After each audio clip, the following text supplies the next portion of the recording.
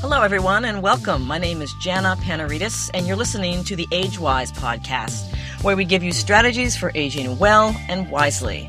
And how do you do that when on top of struggling to meet the demands of your own life, you're also caring for an aging parent or a spouse, or maybe you're caring for another member of your family? Well, we're here to help. Each week, we'll hear from the experts, professionals in the field of aging, and people like you, unsung heroes rising to the occasion of caring for a loved one and finding unexpected rewards along the way. So stick around for some straight talk on aging in all its unpredictable glory. I'm so happy to be joined today by Patricia Lodge. She's a retired engineer, happily retired, she says. She's a mother of a grown child who has 2 kids, so she's also a grandmother.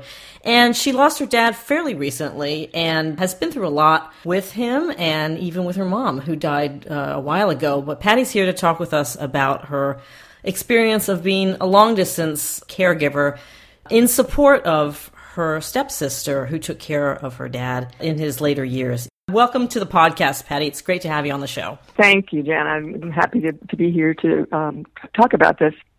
Don't very much because it just doesn't come up, but I'm glad to have the opportunity to do this. Great. I think I want to start by going back to my mother's death because there is backstory there. And my mother passed in August of 1994. A massive heart attack while being operated on for a second time for double bypass surgery. And my parents lived in a beautiful house in Savannah, Georgia at the time. And my father was really sad after we lost our mom. And it was really obvious. You know, I would be there polishing silver for him and he would just break down because that would be something that he remembered that my mother did so religiously. So when he announced to the family that he had found somebody, and it was only a year later, it was 1995, he and Myrnie, my father was an adamant tennis player, and he was a fabulous tennis player, and so was Myrnie. And they played at the club there. There was golf and tennis in a big way in the community in which my parents lived. And so he met Myrnie, and they fell in love, and even though they had known each other actually through my mother had become great friends with Myrnie, and Myrnie lost her husband, and I guess Myrnie and Mom saw each other swimming and doing things like that, and so it was pretty interesting. And my father was happy again, and they got married, and how old was your dad at that point? Let's see, that was 1995. Let me do the math. He turned 90 in 2012, so he was still pretty young. It sounds like late 70s. Yeah. 70s, yeah, late 70s. And Myrnie was about the same age? She was 10 years younger. 10 years younger. Okay, so that would yeah. She became your stepmom. So she was in her mid-60s. Yeah. So anyway, he was wonderful, and they were both, they were like little lovebirds. It was the cutest thing. They would sit on recliners and hold hands. And you weren't at all offended by that or kind of freaked out? Well, of course. As it turned out, Myrnie has 3 children. Jim, who's the eldest child.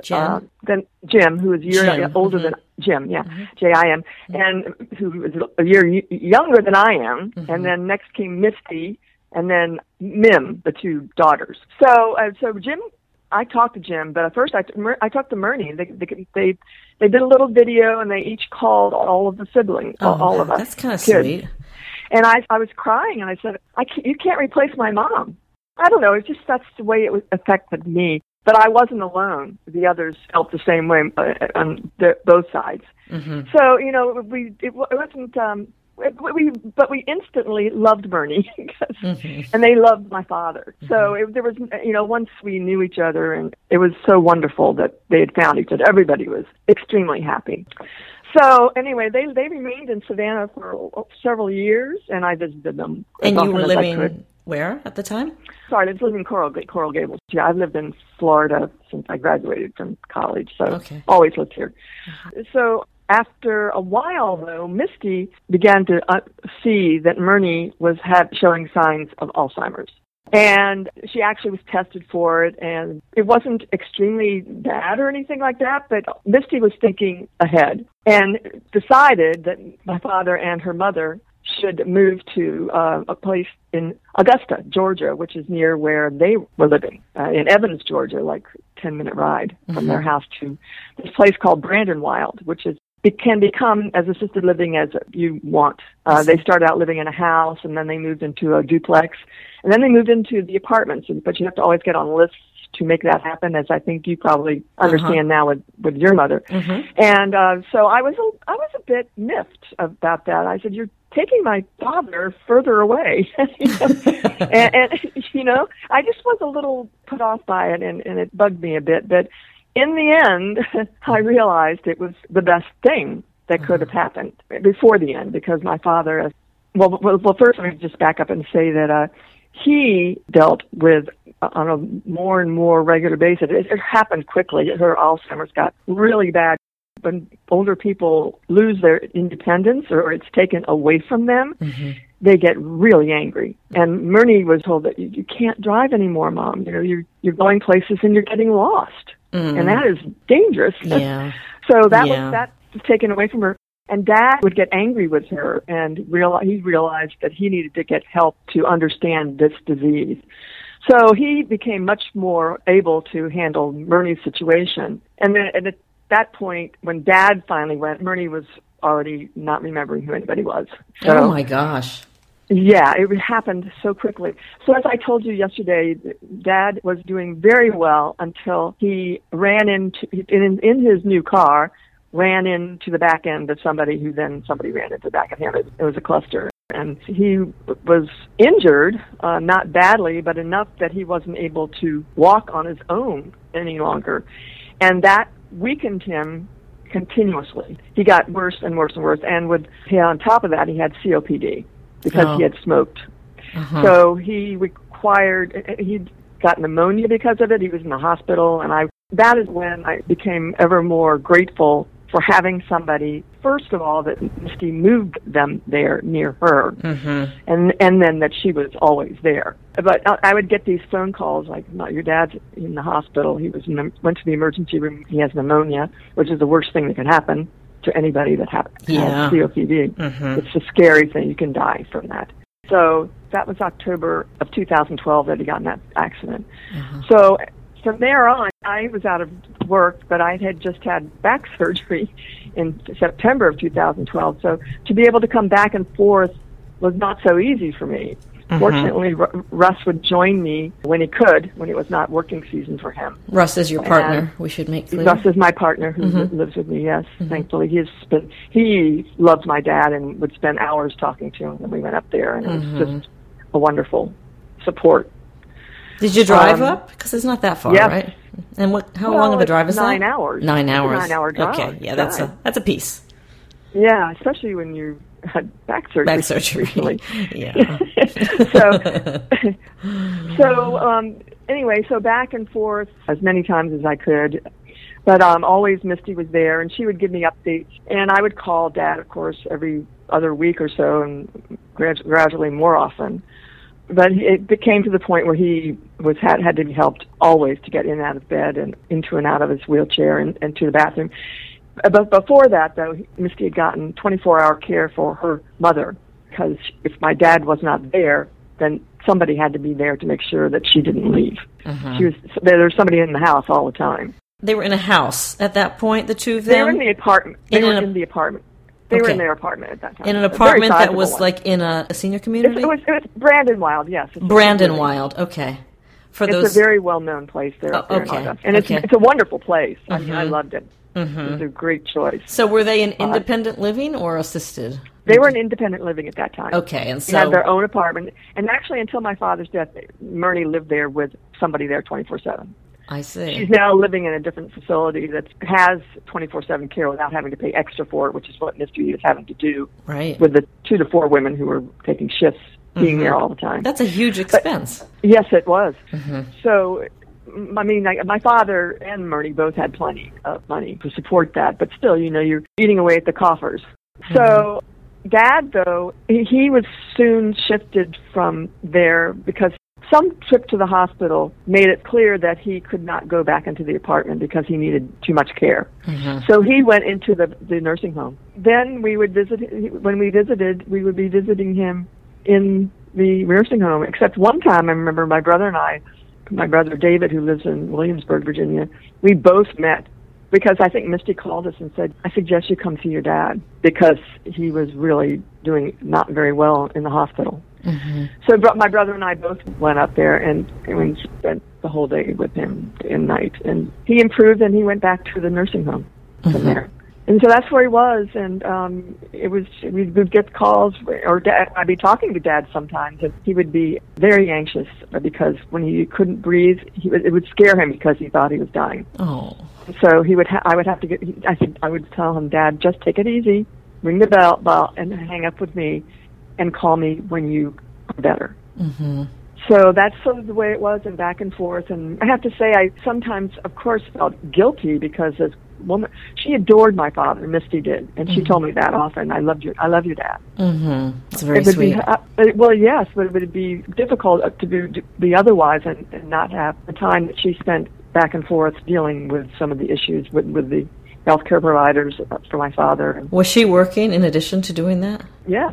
She runs a, I can't remember the name of the school for kids who fall behind. Mm-hmm. It's a franchise, but they have one there in Evans, Georgia. So she was working a full-time job in addition to doing that? Pretty much. Absolutely. Yeah. Uh-huh. Is she married? Yes. So she has a spouse/partner? She has a spouse. And kids? Yes. Yes, and 3 kids, yeah. So she was the classic sandwich generation caregiver. And you were kind of backing her up, supporting her emotionally from a distance. Yes. But still, I understand the guilt thing. Yeah. Yeah, I mean, I'm down here, and I mean, it's not easy to go back and forth all the time. And then I had another back surgery in 2014. Mm-hmm. Of course, I think I hadn't had that until after my father died.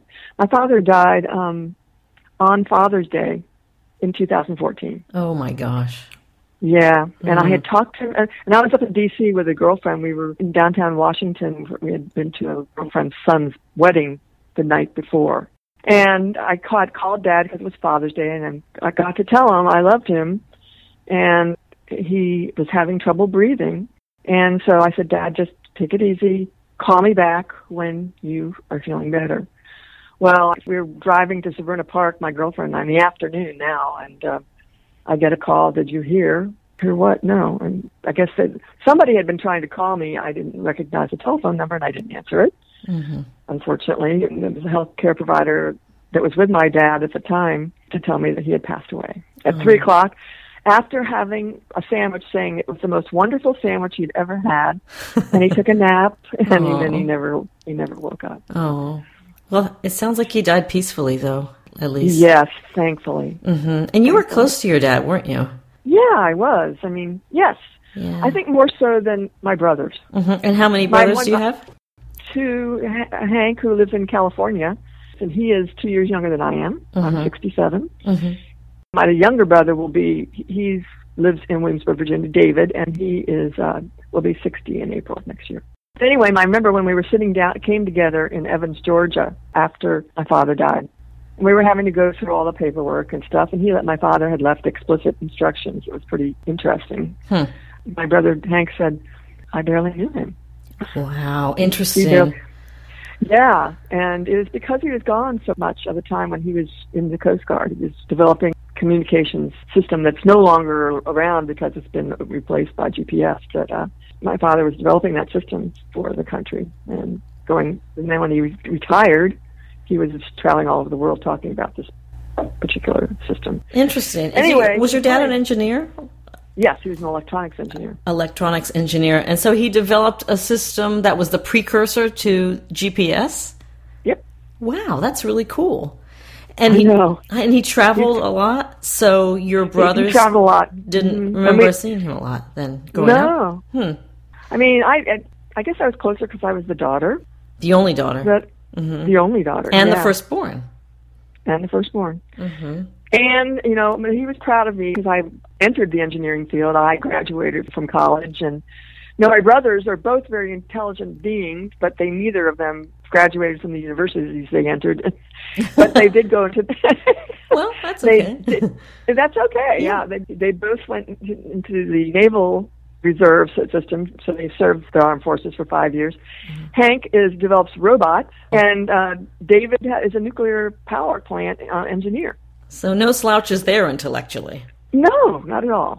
But then one time when my father, well, that's the thing about elderly people, is they get crotchety, especially my father. His quality of life really sucked there at the end. I mean, and that's why he liked having people around him. And it was wonderful to sit there, even if nothing was said. He would fall asleep, and the television would be on, and it would be nice for me to be there when he woke up. Yeah. But one day he said to me, "Pat, you've done nothing but stupid things your whole life."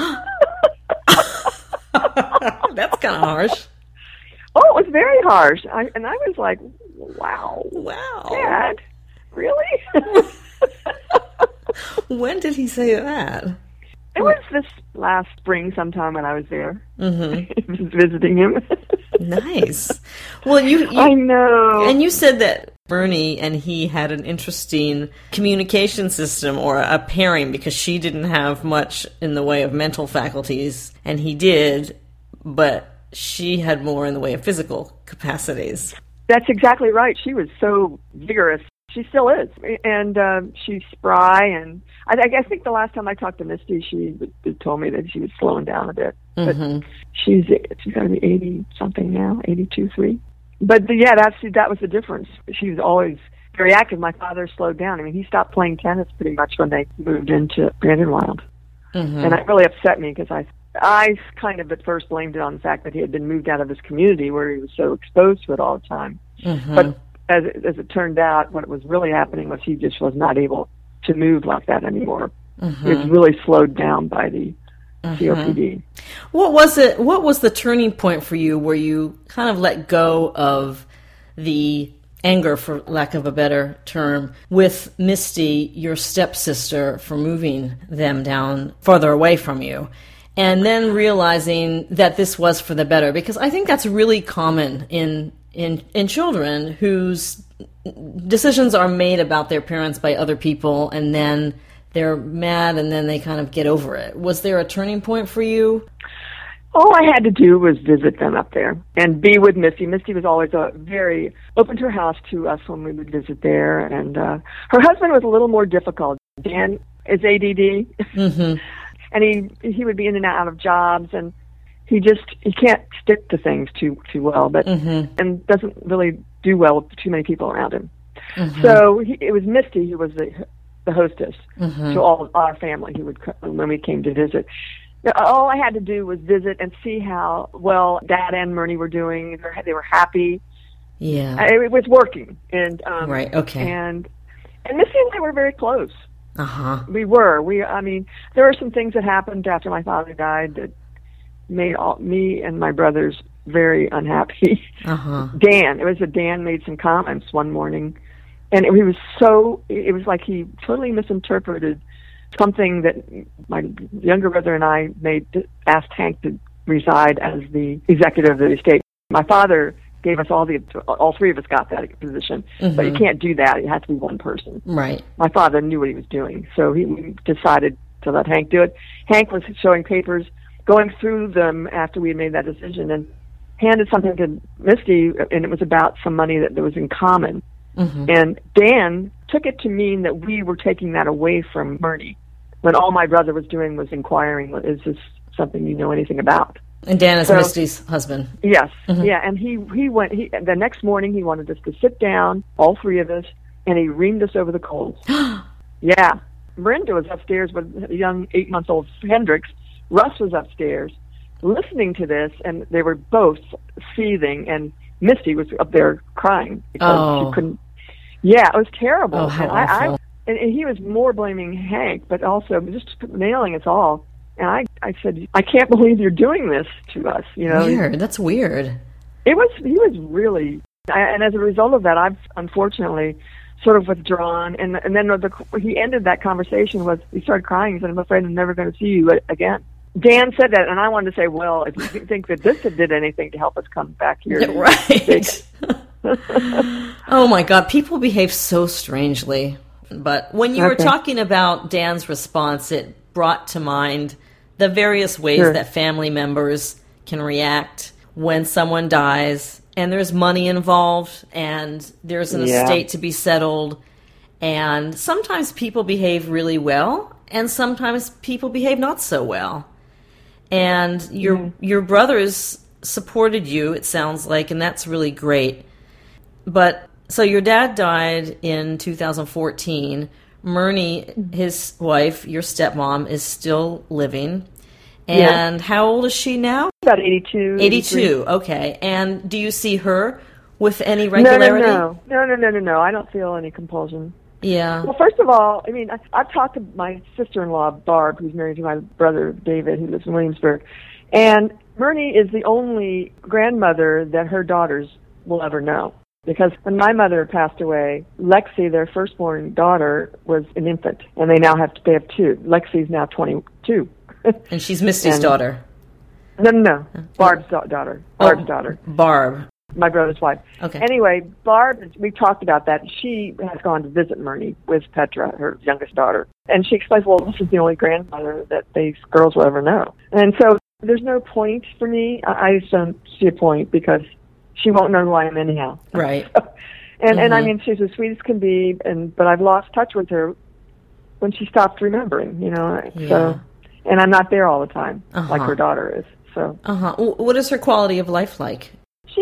She's on some kind of medication. She apparently is very happy. She went through a period where she felt like she was in jail, and she went around banging doors, wanted to get out. And apparently the place where she is now is confined, and she's with other people just like her.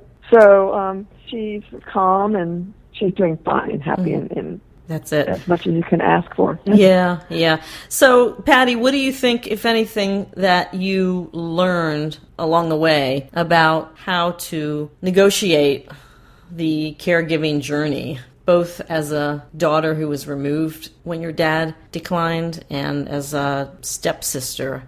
Did you learn anything new? Did you learn anything about yourself? Did you learn anything that you could share with others about what to do, what to prepare for, how to respond, etc.? I think it's something that every individual travels that path in a different way. I mean, I often felt like I was selfish. I hate that, but, here was this wonderful woman who was doing this for my father, and I wish I could have done more, I guess is what I would say. I think I probably could have gone there more often. But it's what it is. I hope that doesn't I hope I go down in a flash of thunder or something and not have anybody have to deal with me being in the same state as my father. I just don't want that to happen. I hope that doesn't happen to me. If it does, I will ask to please go. Yeah. Take me away. Well, do you think that you thought about it more seriously, your own aging process? It became more tangible, probably even after your mom died, right? Yeah, well, all of her children have high blood pressure, which is one of the things that helped put her away. But that's because of time and technology. We all are on medication. That'll never happen to us. But I mean, she was young. My mother was 74 years old, and that was just too young. Yeah. So I don't want to live to be 92 years old if I'm going to live the quality of life that my father had. I just don't. I mean, I say that. My daughter, Miranda, gets really angry with me when I talk this talk, but don't talk like that. Doesn't matter. Yeah, but you're really active. You're physically active. I know that. Yes. Yeah. I am. And you keep busy and you're mentally sharp. I mean, you had a really demanding career for several years. I did. So how are you biding your time? And what was it like for you to retire early? Well, nobody likes to retire early because you can't find a job, but that's what happened. Yeah. I looked seriously for a very long time. That was 2009 is when I was let go from the job. I was the last in with a high salary, the first out when things started happening. So that's what happened to me. And I did have briefly, for about 6 months, I had a part-time job with another engineering firm, but didn't work out because I was supposed to bring in, $0 to $500,000 worth of work to the firm, and I was not able to do that. But then, I kept looking, and nothing happened, so I started collecting Social Security. I said, well, I guess I'm retired because... It's not such a bad thing, though. No. Because you have a daughter and you have 2 grandkids, and so talk about that a little bit. Oh, my gosh. Well, I travel to see them as often as I can. Your daughter far away. Lives in... Oakland, California. So it's a hike, but... I don't go any more than 3 months without going to see them. And recently I've been there more frequently. And how old are their kids? Well, Miranda is 35, her husband's 36. The children are 4 and 2. Lola's 4, Hendrix is 2. Hendrix, great names. Hendrix, yeah. And they're busy parents. They are. I mean, my son-in-law is a full-time executive chef for the Four Seasons in San Francisco. And my daughter is a nurse, but thankfully she does home health care via telecommunications. So she can be home. She can. She assigns the home health care to other nurses, and she handles the cases with the nurses and the doctors, and she does the coordinating for the insurance company. And did she start doing that when her kids were born? Because obviously having kids and working full-time is a challenge. No kidding. Yeah. Let's see. She was doing actual home health care in San Francisco when Lola was born. And I think they found a great school for infants nearby. So she continued that, and then they moved to Los Angeles. And I think she was still doing home health care there, but they had a school for her. I don't think she started the caregiving from her house until they moved to Oakland this past couple of years. It's been over a year ago because Hendrix was born. So ever since Hendrix has been born, she has had the huge beauty of not traveling far. I mean, the school where the kids are is literally across the street. She just has to take the car, drive a half a mile and come back and get. It's wonderful. And Alex is always, he works really hard. It's a demanding business. It is totally demanding, but he has managed to be able to delegate some stuff that lets him off earlier to be able to come home to his family during their waking hours instead of after they're in bed. So, well, it sounds like they've found a way to make it work, being working parents. And that's not easy. So that's good to hear. And then you go out, you see them every 3 months or so. And how are you enjoying being a grandmother? I love it. And they love Grammy. Oh my gosh. Lola will not knock on the door. She learned that she has to knock on the door to the bedroom where I am. And they come in. It's sort of a ritual. They bring their books and they climb into bed with me. And the first thing it's like, how sweet. I know, and I read to them. It allows Miranda to sleep a little bit longer. Does Miranda talk about you moving closer? Because you're pretty far away now in those really significant years, being a grandmother. And have you thought about moving west? Yeah, I mean, that's not even a possibility. Russ is here, and we love each other. We're staying together. And his business is here. His properties are here. I own this house. I mean, I don't really... No. There's more probable to move somewhere closer sometime, possibly. So they've talked about Florida, although Alex, my son-in-law, will say, I hate Florida. That's what we all say before we belly up to that bar. But the thing is, my daughter has friends and her mother here, and her father. Her father lives in Coral Gables, so we'll see. Yeah, we'll see. Time will tell. Time will tell. That would be good for you. It would be. I don't say anything about it. I don't even ever broach the subject anymore. It's whatever will be. You've learned. Well, because his mother and sister live in Chicago, so. Alex's parents. Yeah. And Russ's parents, your partner's parents, are both deceased. Is that correct? Yes. Yeah. He's lost them before I met him. Yeah. So, Patty, how are you enjoying getting older? How's the aging process going for you? We talk about aging in this podcast as well. What's the best thing about getting older, and what's the worst thing? The best thing is well, especially not having a job, is being free to do what the hell you want when you want to do it. And the worst is, seeing the tolls of gravity on your body and your face. And so I combat that to the extent that it is possible, without doing any, I would never go into the knife for any of that stuff. But I do spend time with my esthetician. She does more than just my brows. We do microdermabrasion and now and then a chemical peel. But anyway, I just try to stay in shape. I mean, that's really the thing that is most important. You got to keep your body going. Yep. Keep on moving. Mm-hmm. Well, one of the things about living in Florida that I've become so much more aware of is that I'm around a lot of older people. And, oh, yeah. And you really, when you live in Florida, because you're around older people, I think more frequently than you would be when you're in an urban setting. I mean, I lived in New York and LA and most of my life. Yeah. And now I'm living in Florida and I'm around a lot of older people. And so you really have to face your own mortality. You're confronted with what's down the road because it's kind of right in front of you. Yeah. And you can choose to age in any number of ways, and you can only hope that you prepare yourself for it. But I think you're more aware of it here in Florida. I think you're right. I think you're right about that, but you're also very much aware of the other end of the spectrum. And I'm know bit more about this because I came up from Miami. Marinda was born and raised in Coral Gables, which is surrounded by the city of Miami Beach, South Beach. And you have all that glitter and glam and the beautification of people that occurs on such a common level. And maybe not so much up here, except, well, of course, over in the island you see it if you go Palm over Beach. there at all. Yeah, right, Palm Beach. There is that. There's that other end, and so you are aware of that capability also. But the other end of it is being in Florida is also that people are out. They're at the gym or they're running or they're doing something for their body, biking. All the bikers are here. So there's all that. There are incentives for a lot of things. There are incentives, yeah. You can create a quality of life for yourself here that is really good if you choose it. I think so, too. Yeah. If you have to choose it, that's exactly right. Right. But there are possibilities. They're all possibilities. So what do you see as your purpose in life now?